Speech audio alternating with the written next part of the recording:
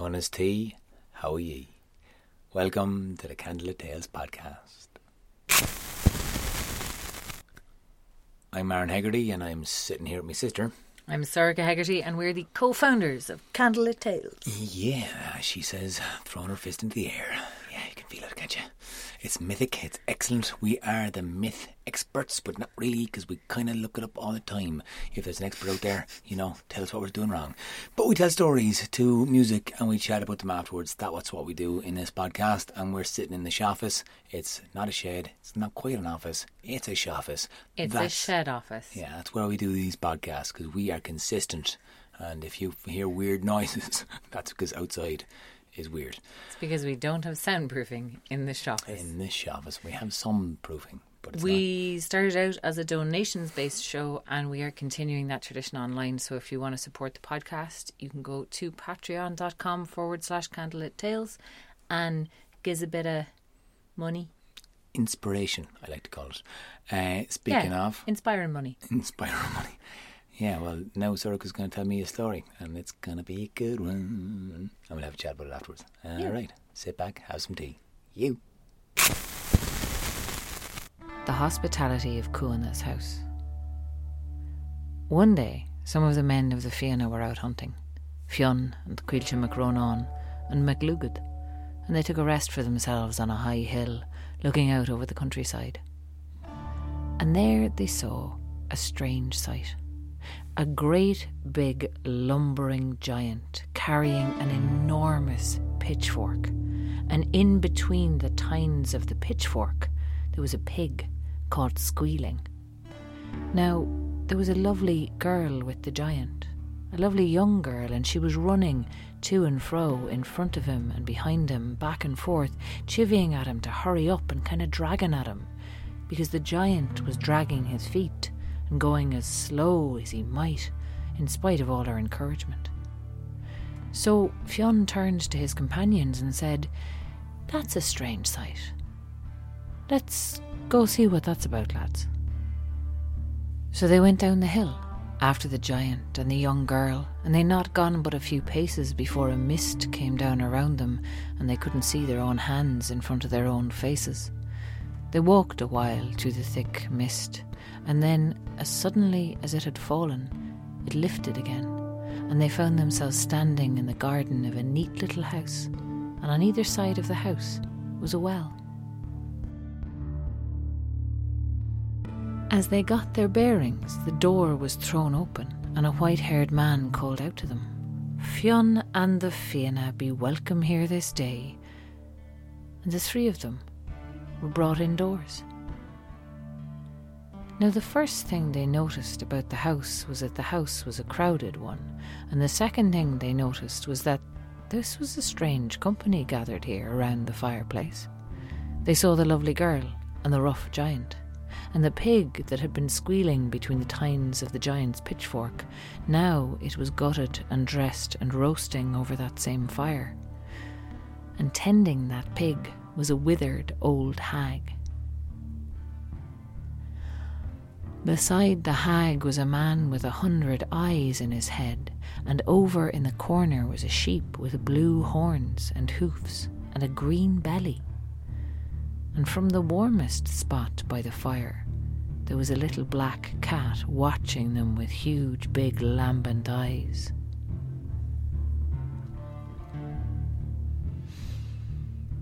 Now almost as soon as they were inside the door and sitting down, a terrible thirst came on Fionn McCool, so much so he thought he was going to perish from it. Cuilche MacRonan noticed, and he started to mutter under his breath at the kind of hospitality this was that they were getting, with no offer of drink at all to be had. The host heard Cuilche's complaints and said, "Well, if it's a drink you're wanting, Cuilche MacRonan, go outside and draw water from the well for your master, and don't be just sitting there and giving out." So Cuilche went outside, and he had a closer look at those two wells on either side of the house. One well was beautiful, well tended, with a lovely copper vessel to draw the water and drink from, and the other was a battered looking thing with the bricks crumbling and a rusty iron cup hanging up on a bent nail beside it. So naturally enough, Caoilte drew water from the better-looking well to bring in to Fionn McCool. Fionn drank that water, and from the first taste, it was the nicest water he had ever had. It was better than mead, sweet and lovely, and it went down like honey, and almost as soon as he'd swallowed it, he started to feel wretched, just poisoned and awful. Caoilte noticed, and again he started to mutter about what kind of a fucking place is this anyway, with water that's like poison and dreadful, and I don't understand. And again their host heard him and told him off and said, "Don't be complaining, Caoilte MacRonan. Obviously you gave him a drink from the wrong well, and if you want to set him right, you got to give him a drink from the other well. So why don't you go and do that instead of sitting around giving out?" Now that's exactly what Caoilte did. He went back outside and he drew water from the nasty looking well with the rusted iron vessel, and he brought it back into Fionn McCool. And now the water from the rusted iron cup, that was the most bitter, horrible thing that Fionn McCool had ever tasted in his whole life, and it was a harder fight he had to choke it down than any fight he'd had on any battlefield in his life. But he managed it, and as soon as he had that water swallowed, he felt so much better, restored and better than restored. He felt amazing. By this time the dinner was ready, and their host divided it up among them. But the sheep in the corner spoke up and cried out that he'd been given nothing.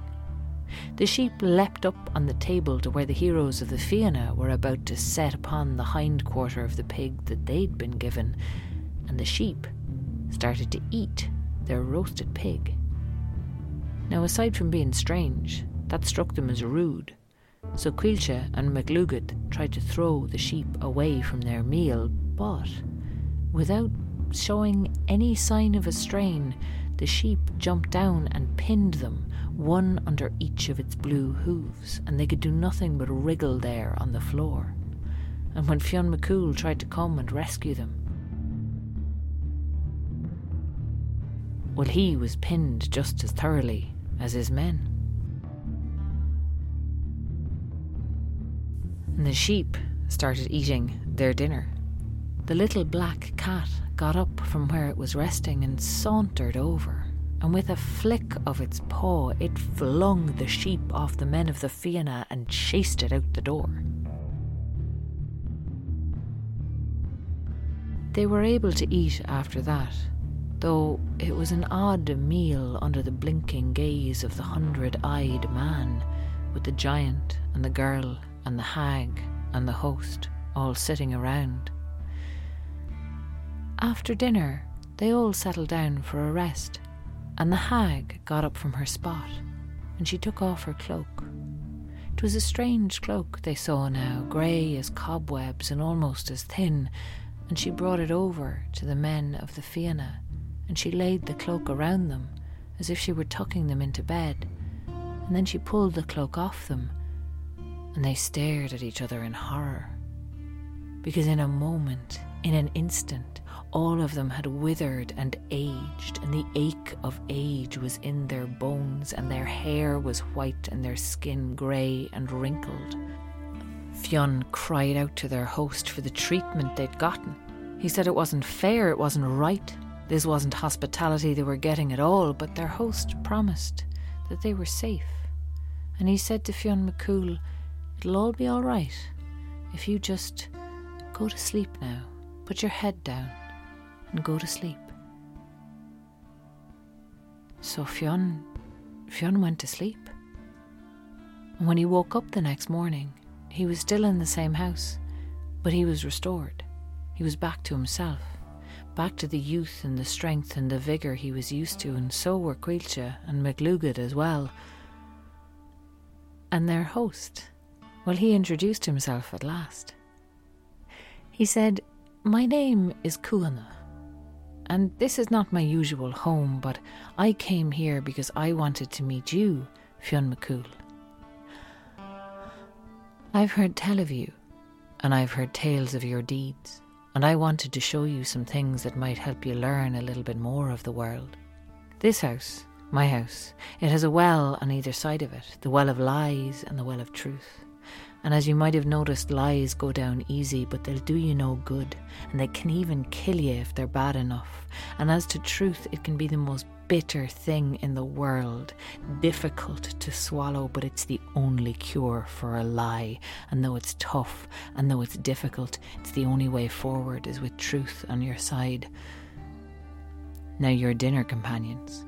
The giant you saw is slothfulness, and the young girl is swiftness that urges sluggishness and slothfulness on.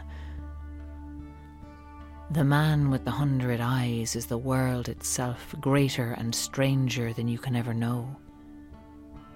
You must not be ashamed that that sheep threw you down and stole your food, because that sheep is the desires of men, and it's far more than any one man or any 3 men can defeat.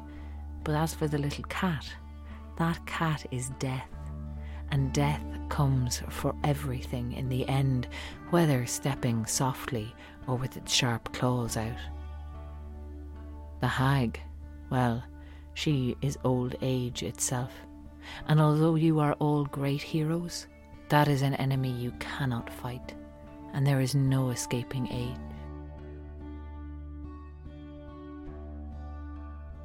These are the things that I brought you to my house to learn. And this story will be told by you now when you go back to Ireland, and the name of this story will be The Hospitality of Cuana's House, and it will be told as long as there are storytellers to tell it.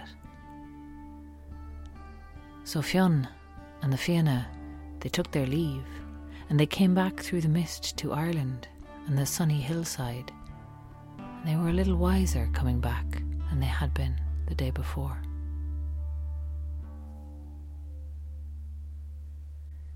Mental. That story's mental. Like, isn't it? It's just bonkers. What the fuck did we just listen to? You listened to The Hospitality of Cuana's House. I mean, okay. I mean, you gotta love a story where the guy in the story is like, and the name of the story shall be the name of the story. And everyone goes, okay. And then that's what the story is called. I mean, it's one of those weird... Like, I love it. Like, since the first time you ever told it to me. I don't think I've actually... I don't think you've ever actually told this one. No, I don't think I have I think either. this is one of the few ones that you've never actually done, because... I find the imagery so cool and interesting. I love hearing it. Yeah. And I've never... don't think I've ever told it, no. Because there's something about it that I kind of, well, not because, I should probably just tell it, but no, there's something about going to the other world and learning lessons and coming back with a kind of a more profound knowing, and you're like, come on, Fionn burnt his thumb on the salmon of knowledge. Does he not know everything already? Like, yeah, but like there's I think there's that thing of like, it's the difference between knowledge and wisdom. You know what I mean? You can know a lot of stuff, but you don't necessarily know what to do with all that stuff. And yet, sometimes I'm similar to you. Like, I don't like a story that has a very moral ending. It's like, and the moral of the story is never be a dick. I mean, it's fine, but it's just not very interesting. But yeah, there's this whole kind of almost like a little mini tradition of these like allegorical stories in Irish mythology, where like, you know, the hero goes to the other world and all this mental stuff happens. And most of it has a lesson. And I think like Cuana's House, and there's another story about King Cormac MacArt, which we'll get to at some point. Well, we told it in June there in Game of Kings. We told it in our June live show for anyone who's around. Like, they're stories where the stuff gets explained at the end. And someone is like, oh, this bit means this and that bit means that, which is kind of fun. But then there's also stories like The Voyage of Maeldoon, which we'll also get to at some point. Absolutely nothing explained. Nothing is explained. It's just all crazy, from the giant ants to everything else. It just gets crazier and crazier, and nobody ever explains anything. So poor Maeldoon. But also there's like it's just it is kind of funny, like this little mini genre of like mad shit in the other world that is then explained to you as meaning a thing. But again, like, what I mean is, okay, Fionn, come on, like, stick your thumb in your mouth. Like, does he ever do that? He does it when it's convenient to the plot. It's like in Doctor Who, where half the time they have to break his sonic screwdriver because it fixes everything. Oh, yeah. So, like, it's the first thing you do in every episode. Make sure he doesn't have that. And then if he needs it to fix the plot, give it back to him. So, yeah, he does tend to forget about the thumb. I will grant you that.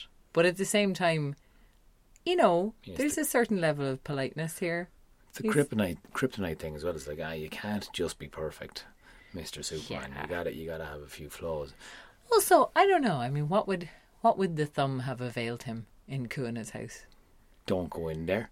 But, like, why wouldn't he go in there? Don't drink the copper well. But then he wouldn't have learned a valuable lesson about how lies are sweet, but truth is good for you. Do you know what I mean? Like, he doesn't come to any harm in Kuana's house. He just, like... He got a goat, or was it a sheep sitting on him? Yeah, but, like, that was more embarrassing than anything else. I mean, every time you tell it, I can just visualise this sheep with mental-looking goat face on him. And yeah. You know the way goats and sheep, you're not quite sure which is which, because they're the same family. They are the same fucking I'm pretty family. sure anyone who has seen a goat or a sheep knows the difference between a goat and a sheep. I'm telling you, they're fucking, they're pretty close. You're like, is it? Because you can have the really hairy fuckers as well. You know, the really ones that were like, they've been out, they're big, they're like pink and they're like green. And they're genuinely, because the farmers do that, like, to keep track of them. They're sheep, yeah, but they look like they've just come back from fucking a rave in the fucking woods, like a full moon party, and they just come back and they're going mental. I would just like to point out to everyone here that, yes, Irish farmers dye their sheep to keep track of which herd is which and which sheep belongs to whom, but all of the creatures you were talking about are sheep. Yeah. Because you don't see that many goats in Ireland. If you see a few. Sure, our godmother used to have some. I'm pretty sure you're just like getting really confused now. I don't think I've ever mistaken a sheep for a goat, or vice versa. I mean, they are the same family. All I'm saying is, you know, you might have fucking mistook a sheep for a goat there now, not known. You are a ridiculous human being. Now, anyway, my point being, whatever the fucking there was thing a point. is... Oh, there was, yeah. This is the podcast. There's always a point. And there was a goat sheep in the corner with coloured horns and a green belly on him, and he stands up and he just gets bigger and bigger and bigger in my mind's eye, I don't know, and he just stands in the lads, you know, and the lads can't do anything, like, at all, because the giant stuck sheep under is now the giant sheep. I mean, I don't. Or else he has really long legs and just kind of fucks it. I'm not sure that in my head he gets bigger. I think he just stands on them. But it is that thing of it's just a weird humiliation. Like, they're not expecting this to happen. And it is so left field. Like, all of that sequence is so left field. The sheep that stands on them. Actually, do you know what it is? What I'm pretty sure has been the root of all of your confusion about sheep and goats is that there is a different story in which it's a goat. And there's another version of the story in which it's called a wether. A ram or a wether? No, a wether.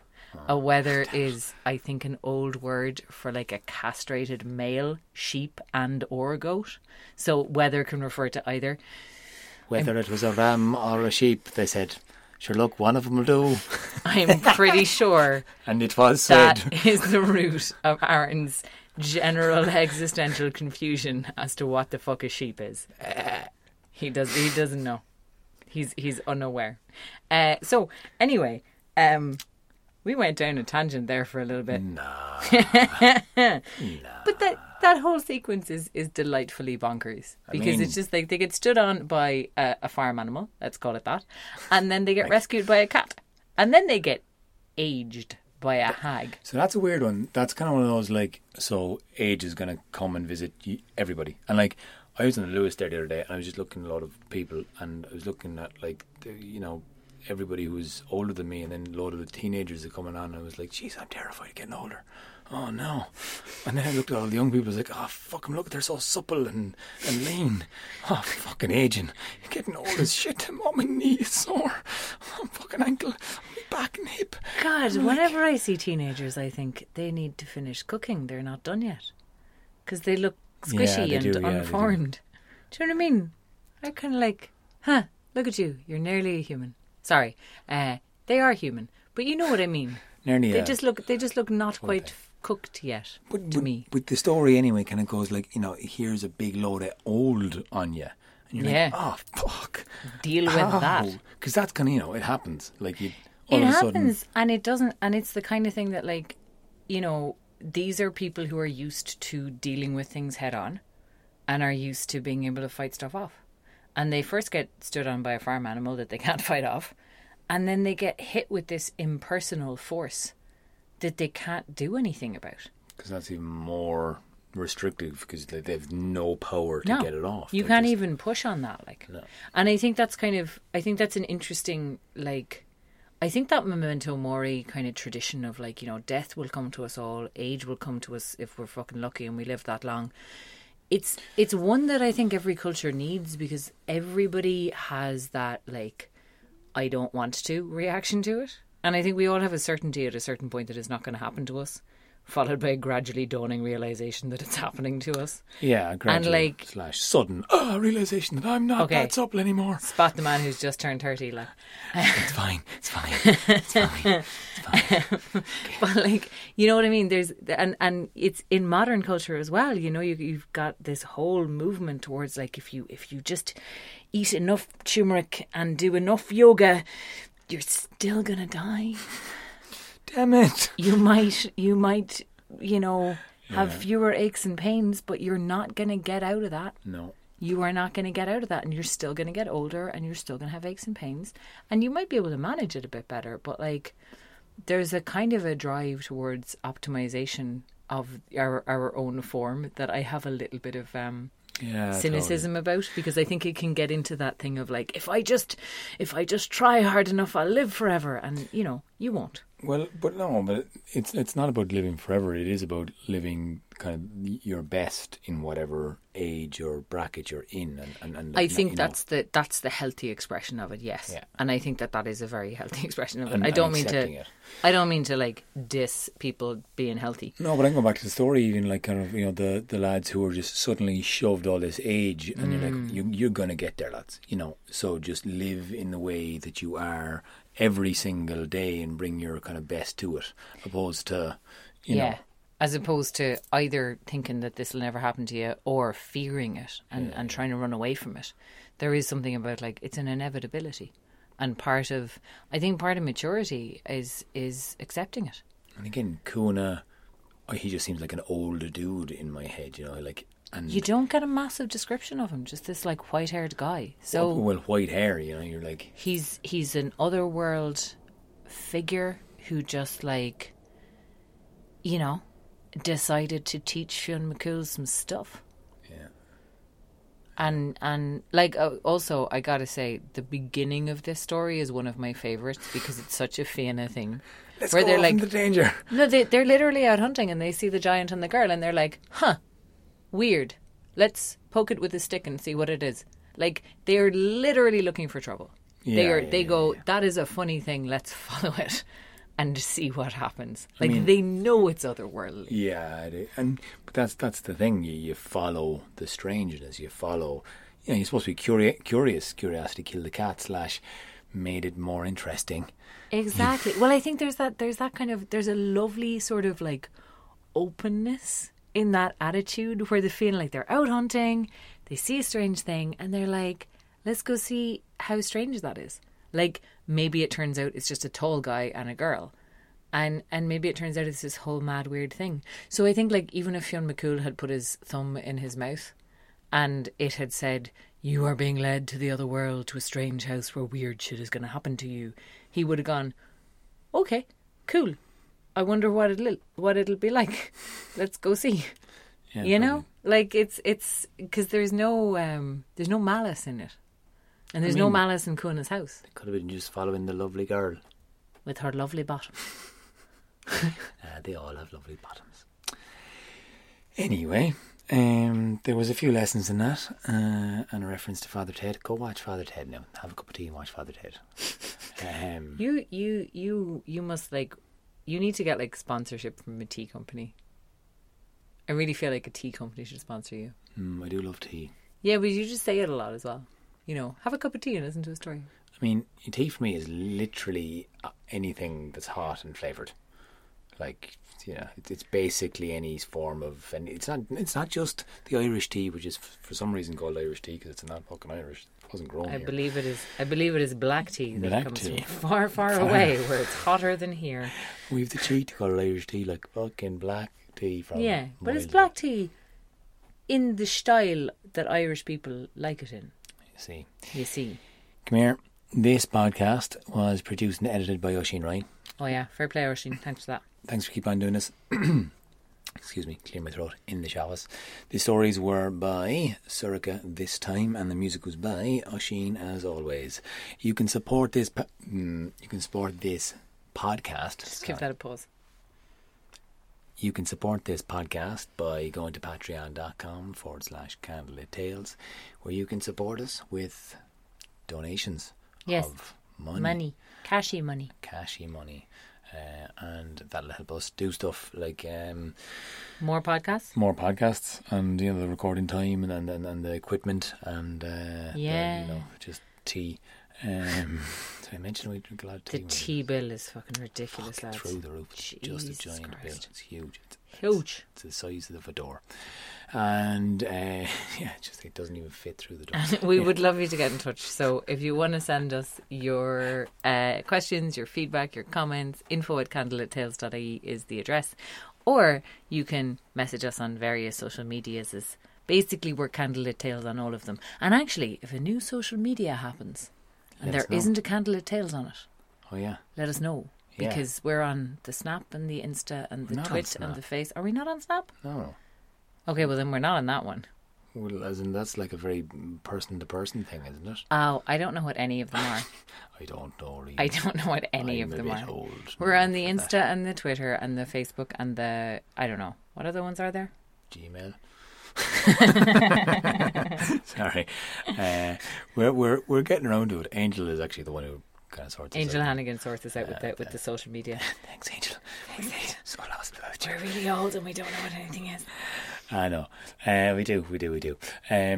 Listen, get in touch with us. We love performing live shows. We do it on a fairly constant basis. If you want to keep up on what we're doing, just check us out online and you'll see what we're doing. We'll have new podcasts for you in 2 weeks, unless we get a load of sponsorship and we can do this once a week, because it's time consuming. It is a small bit, like. But it's lovely. I love doing it. But it's nice. So thank you for listening, because you know what? I love doing podcasts. I love doing with my sister. I love that Oisín's doing with us.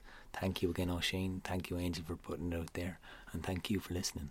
Have a fucking great evening for yourself, or morning, or afternoon.